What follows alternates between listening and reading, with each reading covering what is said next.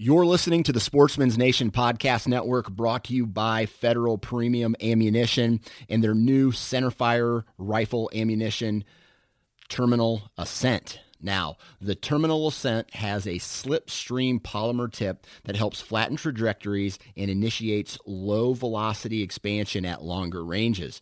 The Terminal Ascent gives you match-grade long-range accuracy in a bonded hunting bullet, and it comes in a variety of cartridges, including the 6.5 Creedmoor, the 280 Ackley Improved, the 28 Nosler, the 7mm Remington Mag 30-06, and the 300 Win Mag. If you want to find more information about the Terminal Ascent, visit federalpremium.com, and while you're there, check out It's Federal Season, the official podcast of Federal Ammunition.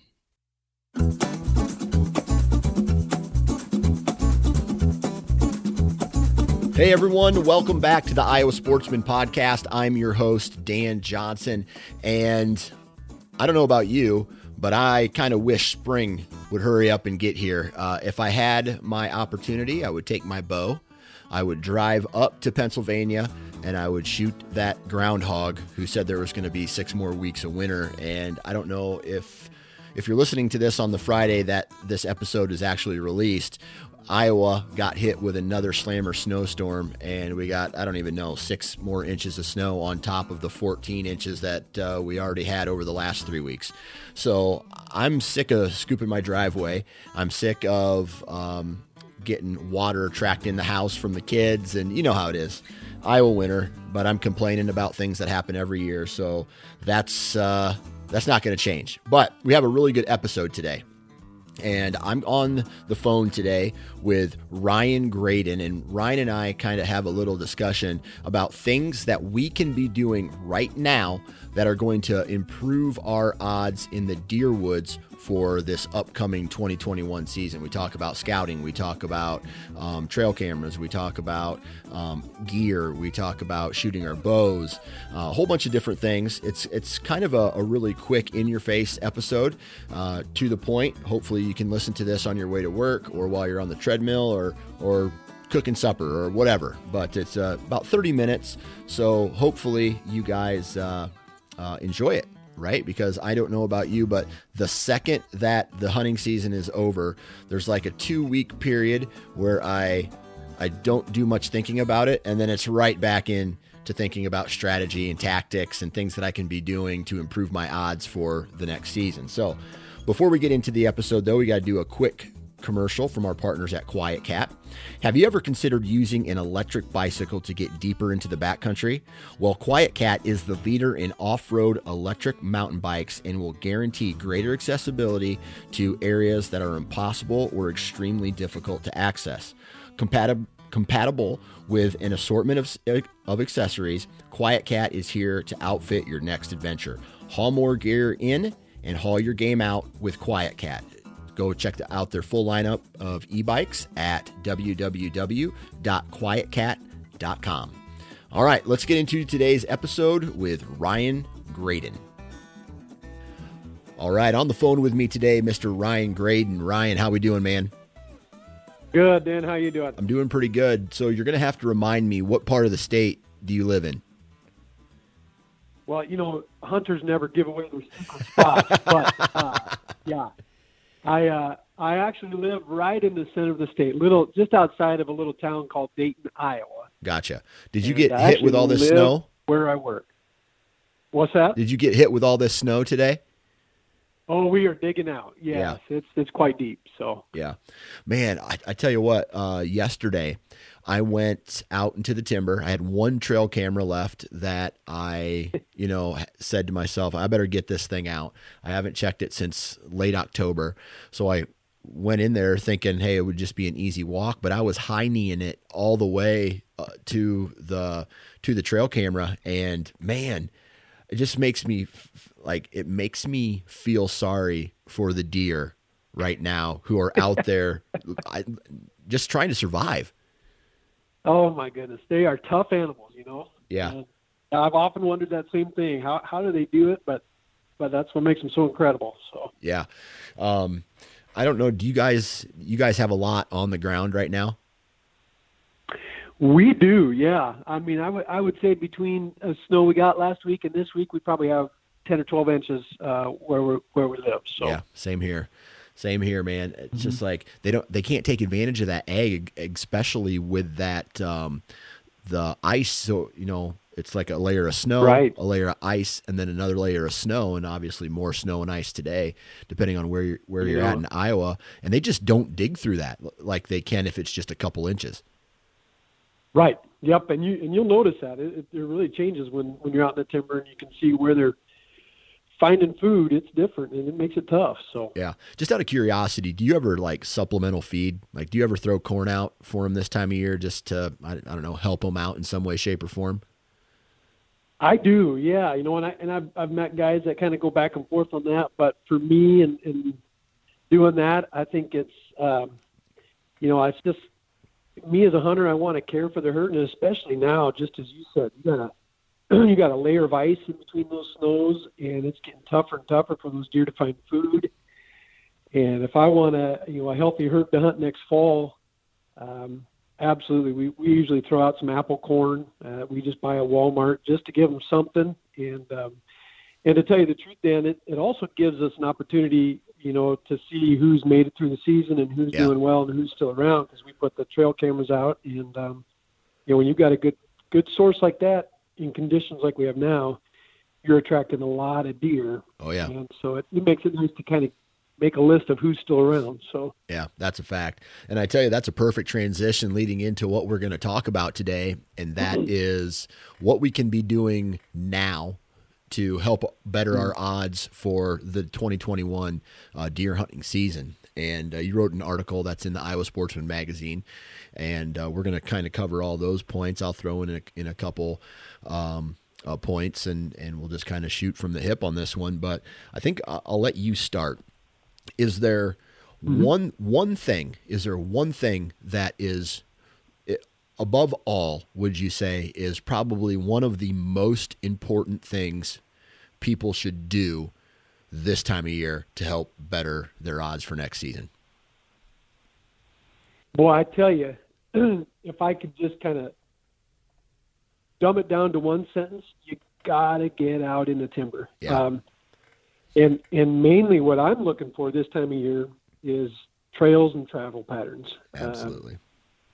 Because what I've found is at this time of the year, those deer are using the most trusted and best used trails. And those are trails that, in the timber that I hunt, I've been around hunting this timber since I was a kid with my dad and my uncles and my grandfather. And those are still the same trails. You're talking the last 35 years. Those are still the same trails that those deer have used. And so I want to get out there and see, okay, are they still using those same trails? Or, and I even get down and, Dan, I've got 4 daughters. And so now we've got the whole Graydon clan out kind of studying their herd and their movement. And you're finding those trails, but okay, which direction are the tracks leading? Are they coming out to food sources? Or are they going in? And so then we make mental notes. Well, this must be, more of a bedding trail. They're going back into bedding areas, so we might hunt those more in the mornings. But you just kind of stacking notes for your fall and your late summer, early fall, late summer, and trying to put yourself in a position where, you've done your homework, where they're the trails are using, and then you can take advantage of that. So I'll tell you right now, I think the fact that people just put their gear away and they don't think about it until velvet time is a huge opportunity loss for a lot of hunters. So it's awesome to hear you say that, because one thing, a lot of people are like, well, just because there's deer tracks here now doesn't mean that they're going to be here in the fall. That's, one could argue that. But what I will say is the trails, how deer move through terrain, can tell you a lot about deer movement in general. And then through other scouting throughout the year, historical information through trail cameras, and let's just say in-season hunting, knowing where vegetation is, those trails are like a map of deer movement. Mm-hmm. And if you can find once the vegetation grows back in and it's coming up on October and you find that edge, or you find a scrape or a rub, and then also knowing where those trails are and how they use terrain can help you almost pinpoint where to put stands come fall. Absolutely. I totally agree. You know, and that really, we took advantage of that big time this year. I have 4 daughters, like I mentioned. The oldest one's 18, the youngest one is 10. And, you know, between all 4 of them in the last 10 years, they've harvested over 25 deer, 26 deer.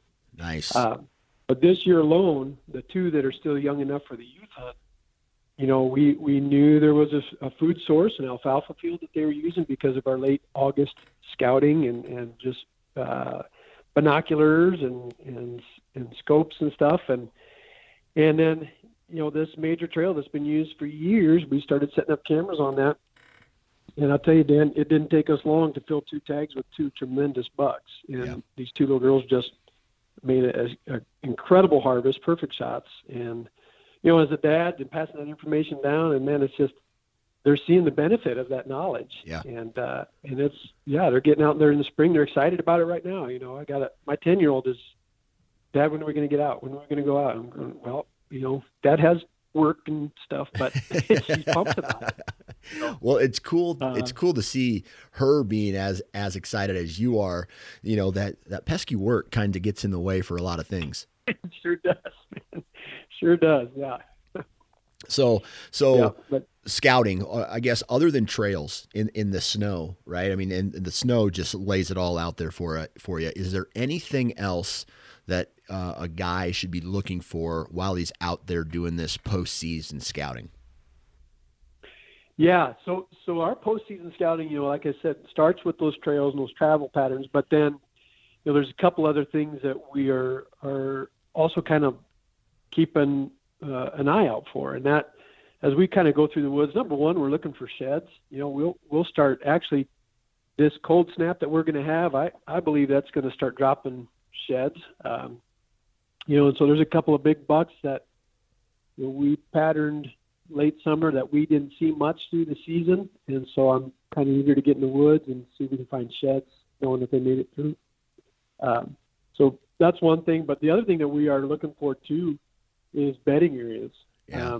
You know, those melted oval shapes in the snow that you don't get to see very often without it. You know, you might come across in fall timber, an area where the leaves are matted down and you can tell something's laid there. But I tell you what, when you're walking through the timber and the snow and you can look off 100 yards away and see 8 of those melted oval patterns, well, then you start looking at that terrain and go, wow, yeah, this is a real brushy area, or there's some tipped over trees, you know, kind of hinge cut trees. Not that we cut them, but that's what they are. You know, those bedding areas are another key thing that we're kind of putting into our prep for, you know, the fall. We know that that's where they like to sleep. That's where they feel safe. That's where they feel protected. That's where they feel in the sun and keep them warm. So knowing that, well, again, you put that in with, well, where's the major trail there? Where's the food source? And then just begin to place your stands. And so that's one of the other things that we're looking forward to. Yeah, absolutely. And depending on how cold it is, one thing I guess I'll add is knowing, you know, and this is some of the terrain that I hunt. You know, you have these big long ridges that kind of file down or funnel down into some kind of creek system, and on the tips of those is where I tend to find most of those beds, or in these thick bedding areas. And it will also kind of allow you to say, okay, they're bedding here on this particular wind, and right. And I know that may not be the case 100% this time of year, because thermal cover is very important. But one thing that I've always liked, you know, just like the trails that we talked to in the snow, when you can see their bedding, I mark those down on my Onyx or on my mapping on my phone. And I say, okay, I need to get a stand. Let's just say it's an east facing slope. I need to get here on a west wind somehow. And, you know, late October, when these bucks start to, when they're starting to cruise these downwinds of these bedding areas, and Exactly. maybe that's where I need to have a tree stand. Exactly. Yep. And that's where we kind of focus a lot of that pre-rut and early rut setups is downwind of those bedding areas, because years have shown both just tracks as well as visually seeing it happen. Probably much like where you hunt, these terrains and these thermals, these winds will come down these ridges, and those bucks just like to follow the bottom of these ridges, hoping to catch up a scent. And so that's where we place a lot of our stands. But again, if you don't know where those bedding areas are, you don't know where to put your stand. You don't know where to intercept those bucks. So yeah, absolutely. All right, so we could wrap that almost all into scouting, right? We're looking for sign, fresh sign. We're looking for maybe some rubs and some scrapes, that are left behind from the previous season. Obviously the trails outside of the scouting type of deal. What else can a guy be doing to really focus on next year? Well, there's a lot of things that you could be doing to kind of get prepared for the next year. One of the things that we start kind of late spring or early summer is obviously thinking about food plots, thinking about what we should be planting, and then I'm a penny pincher kind of guy, So with you got 4 daughters, that's a no-brainer. yeah. And so when I moved into the community that we live in now, I made some friends with some farmers, and these are guys that have become pretty close friends, and they know I love hunting. But what I started doing with them is, anytime they need help around the farm or an extra hand, I volunteer. Yeah. And so that might be driving grain cart in the fall when they're picking, on a day that somebody can't make it, or just helping them clean up around a farm. And come springtime, when these guys get done planting, they call me when they've got extra seed. And so I oftentimes will end up with 3 or 4 bags full of corn, and same with soybeans that I can just go out and plant. Now, granted, it's a few weeks later than a normal farmer would plant them, but that fruit plot still comes up, and all I have is my own sweat and equity into it. I don't have to spend a dime for it. Yeah. And so getting out there, planting those fruit plots, that not only gives you an advantage come fall to hunt over, but it also is taking care of your herd. It's giving them a really good, healthy diet through the summer that's going to increase their weight, also their antler growth, and that's always a good thing come fall when you're trying to make a harvest. So yeah, that's a fact, and that's one thing that I'll be honest with you. In the past, I didn't used to do so much. I do a lot more of that these days, and that's especially guys who have knock-on door permission, right? They're not leasing it. It's not their own property. But if it's just a knock on a door, it's a family friend. If it's someone who's just giving you permission to hunt their farm, I feel like people don't take that very seriously. To me, I just took it for granted. I used to be like, hey, I'll go, I'll hunt whenever I want, I'll come out. But nowadays, man, I've installed satellite dishes, I've fixed fence, I've chased cattle back into their pastures and whatnot, and I help them out any chance that I get, because I know that they don't have to let me hunt on that farm. So anything that I can do during the off season to, help them out is just going to solidify our relationship, to let them, say, oh, this guy's a good guy. He can definitely keep hunting here. Right. Exactly. Yep. You just said something else, and establishes a friendship. And yeah, I'm so happy to say a few of those guys, that I've become friends with who never grew up hunting, have started to hunt, and it's become something that's special between them and their boys now. So being able to kind of get them going in this new sport, and they're having success, and they're sharing stories, making memories. Man, that to me, just as a guy who loves hunting and had that experience with generations of my own family, getting an opportunity to help somebody start that within their family is pretty fun. I mean, it's incredible. And, it's just getting more people into the sport. That's a good sport to be a part of these days. So, yeah. And just almost as like a part B of that is this time of year. I'm a penny pincher just like you. I can't afford to buy my own land quite yet. I don't want to lease yet. I'd rather save my money for like a Western trip, but right. This time of year, probably not when it's this kind of weather outside, blowing snow, real nasty out. But I will start the process of looking at farms that I would like to hunt, finding where the landowner lives, and knocking on doors and seeing if I can't shed hunt it, which may lead to turkey hunting, which may lead to eventually deer hunting. So, if I feel that as a hunter, you can lose your farm in like that, especially if it's just permission. So always having another property in your back pocket could save a season, to be honest with you. Absolutely. Yep. And this is the time to be watching. One of the things that we do as we're driving in the evenings now is counting deer. My daughters love to count deer, so we're just cruising, and when you start to see deer popping out every evening on a certain property, that's one of those properties that you kind of make a mental note of, and you try to get to know those people. And, and then a lot of times nobody's ever asked them, surprisingly, nobody's ever asked, yeah, you bet, you can go ahead and hunt it. And go, wow, incredible. Thank you. So,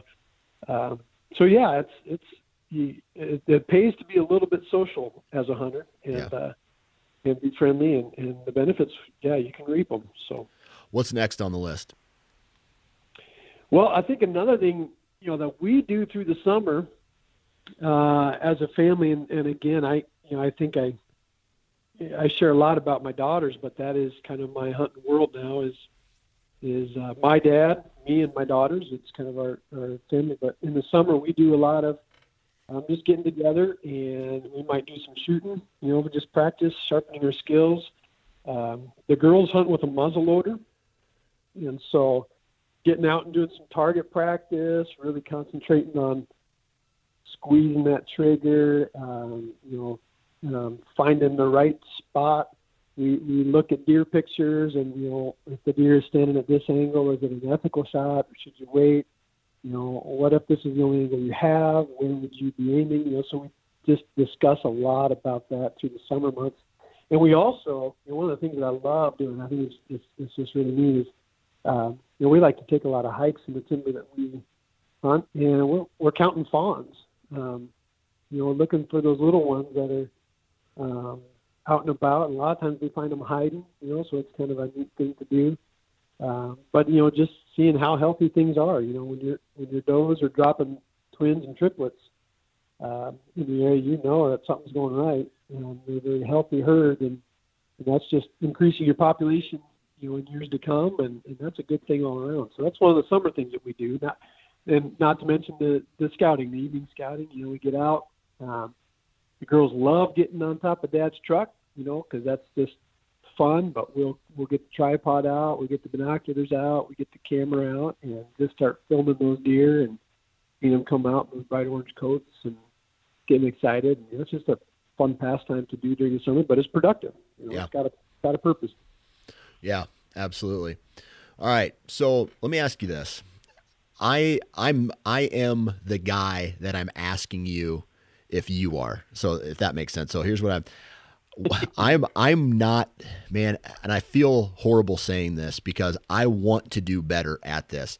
Once the season is over, I spent so much time, I went to South Dakota twice this year. I went to Michigan this year. I went to, and then obviously like a week or two in the rut where I'm gone. Right. So once I get home, I kind of just dump everything out and I put it all away, and I don't shoot my bow anymore until it starts to get a little warmer out. Do you shoot your bow all year round? I try to. Yeah, I really do.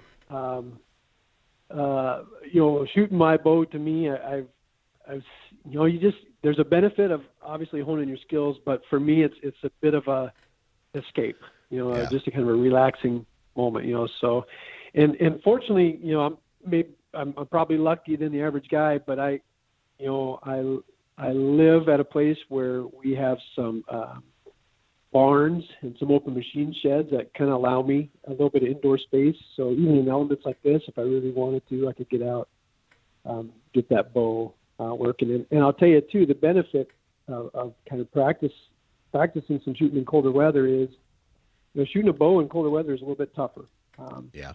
Drawing back and holding it, just, there's just physics of that bow in colder weather that make it a little more difficult. And so having that practice and creating that muscle memory of shooting your bow in colder weather will help you if you're in the hunting later on into the rut or even into the winter months with your bow, so.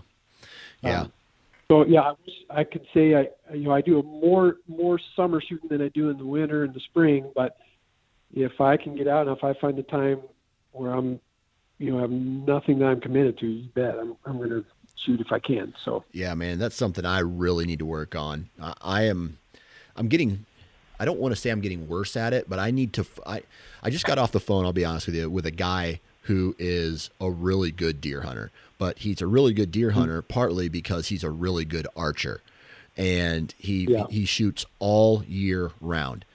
And I feel like if I want to become better at killing deer, one of the things that I need to be better at is shooting my bow and accuracy and all that. Just becoming one with my weapon. And I think this year, as a matter of fact, even though I can't shoot tonight, I may just go get my bow and draw it back like 10 times, right? And just hold it, hold my pin on an exposed screw in my garage and just hold it there and then go back and then do it again. Right. And it's something, right? Yep.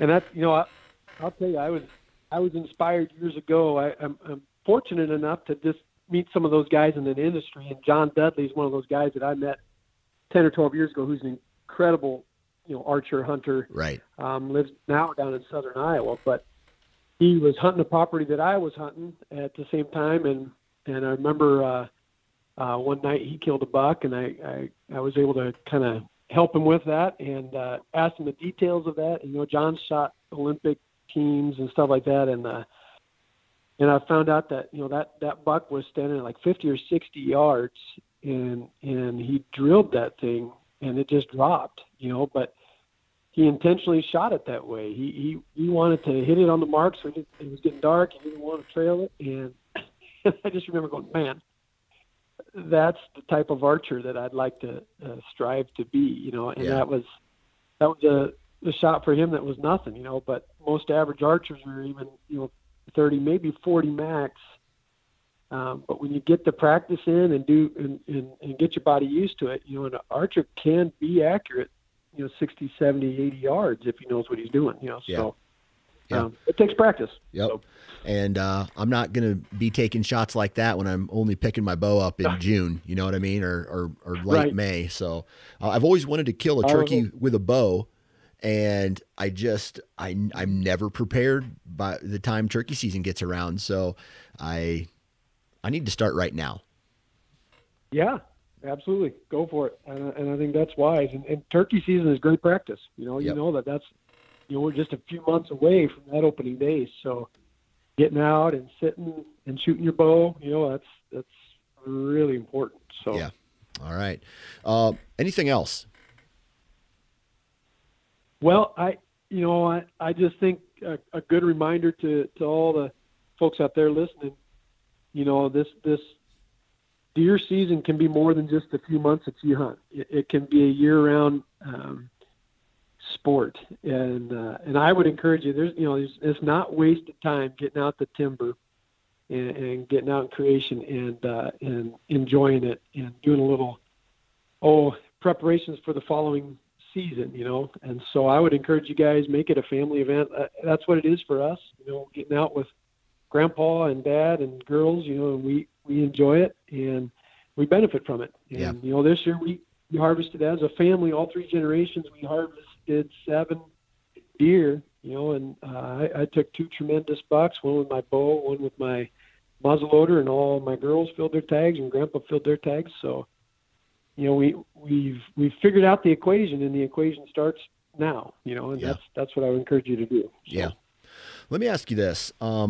There's a lot of emphasis in the hunting community and the hunting industry about retention and getting new hunters or, maybe hunters that have given it up to get back into the sport. And I know that you have your hands full with your 4 daughters, but has there ever been any interest by some of your daughter's friends to get involved with hunting? Absolutely. Yeah. And in fact, my oldest daughter, just a few years ago, she said, Dad, we were actually sitting in a deer stand, and she said, Dad, if it's all right with you, when I'm old enough, could I start taking like younger girls out and teaching them hunting? She goes, I like hunting with you. I want to spend time with you, but is that okay? And I said, baby, if that's what your heart desires, do it. That is just incredible to see that, the passion that she has, spending time outdoors with her dad is now something that she wants to pass on to people around her, and so, they have asked, and I'm sure that will happen. It hasn't happened yet, but it's more or less kind of convincing these families that have never been hunting before, why would you want to do that for my daughter? I hope it does. I think it'd be fun. I think the girls would enjoy it. And I think bringing these young ones into a sport that hasn't been a part of their upbringing just might trigger something that would continue for generations in their family. And that's really the hope of it. So, right. Yeah. Right. And I know you're busy with your family, but do you take any trips outside of the state to go hunt? Yes. That's one of the things that I have my dad and uncle, and then I've got a brother-in-law and a cousin. So there's these 5 men in my family that are all very much outdoorsmen. And so we have, for probably about the last 15 years, any chance that we get, we'd like to go out to Wyoming and do a antelope hunt. So lately that's been, our draw has been about every 3 years for the unit we hunt there. My dad and I, we just a year ago went out and did a cow elk hunt in southeastern Wyoming, which was a blast. It was just kind of having fun with that. We've Dad and I also go to Nebraska for turkey hunting and trout fishing in the early spring, and we've done a few feral hog hunts down in Oklahoma and areas like that. So we try to get out of the state and experience some different terrain, and again, for us, it's a family thing. We turn it into kind of a reunion of sorts, and we have fun doing it, and create a lot of memories, take a lot of pictures. But thankfully, too, we've had success, and that's just the draw to keep going. And I would encourage, but we're DIYers. We like to do it ourselves. Yep. So it takes one of us doing the research and then kind of presenting it to all the guys in our family, and everybody's going, all right, let's put it on the calendar and let's make a go of it. So, we're hoping to get out this fall. We'll put it for our draw. I think we got enough points, and we'll see what happens. Awesome. Yeah. I've been planning, I got 6 years. This will be year number 7 of preference points for Wyoming. Nice. So I applied for Wyoming elk archery tag this year. So we'll see what happens, man. I think I'll find out in May if I draw or not. Fantastic. Well, good luck with that. Yeah, and kind of in the spirit of this podcast and the topics that we've been discussing, if you ever want to go hunt or have any interest in hunting outside of your home state, now's the time to do that research, because there are plenty of opportunities out there for deer hunting in other states where all you have to do is have your gear and show up and buy a tag at Walmart, and they'll let you hunt. That's true. Very true. Yep. So, well, I tell you what, this is a short and sweet podcast. Ryan, man, I really appreciate you taking time out of your day to hop on the phone with me and chat about these things. So thanks for your time and good luck this upcoming season. All right. Thanks, Dan. It's been my pleasure. And yep, we'll talk to you soon. Have you ever considered using an electric bike to get deeper into the backcountry? QuietKat is the leader in off-road electric mountain bikes and will guarantee greater accessibility to areas that are impossible or extremely difficult to access. Compatible with an assortment of accessories, QuietKat is here to outfit your next adventure. Haul more gear in and haul your game out with QuietKat. Check them out at www.quietkat.com.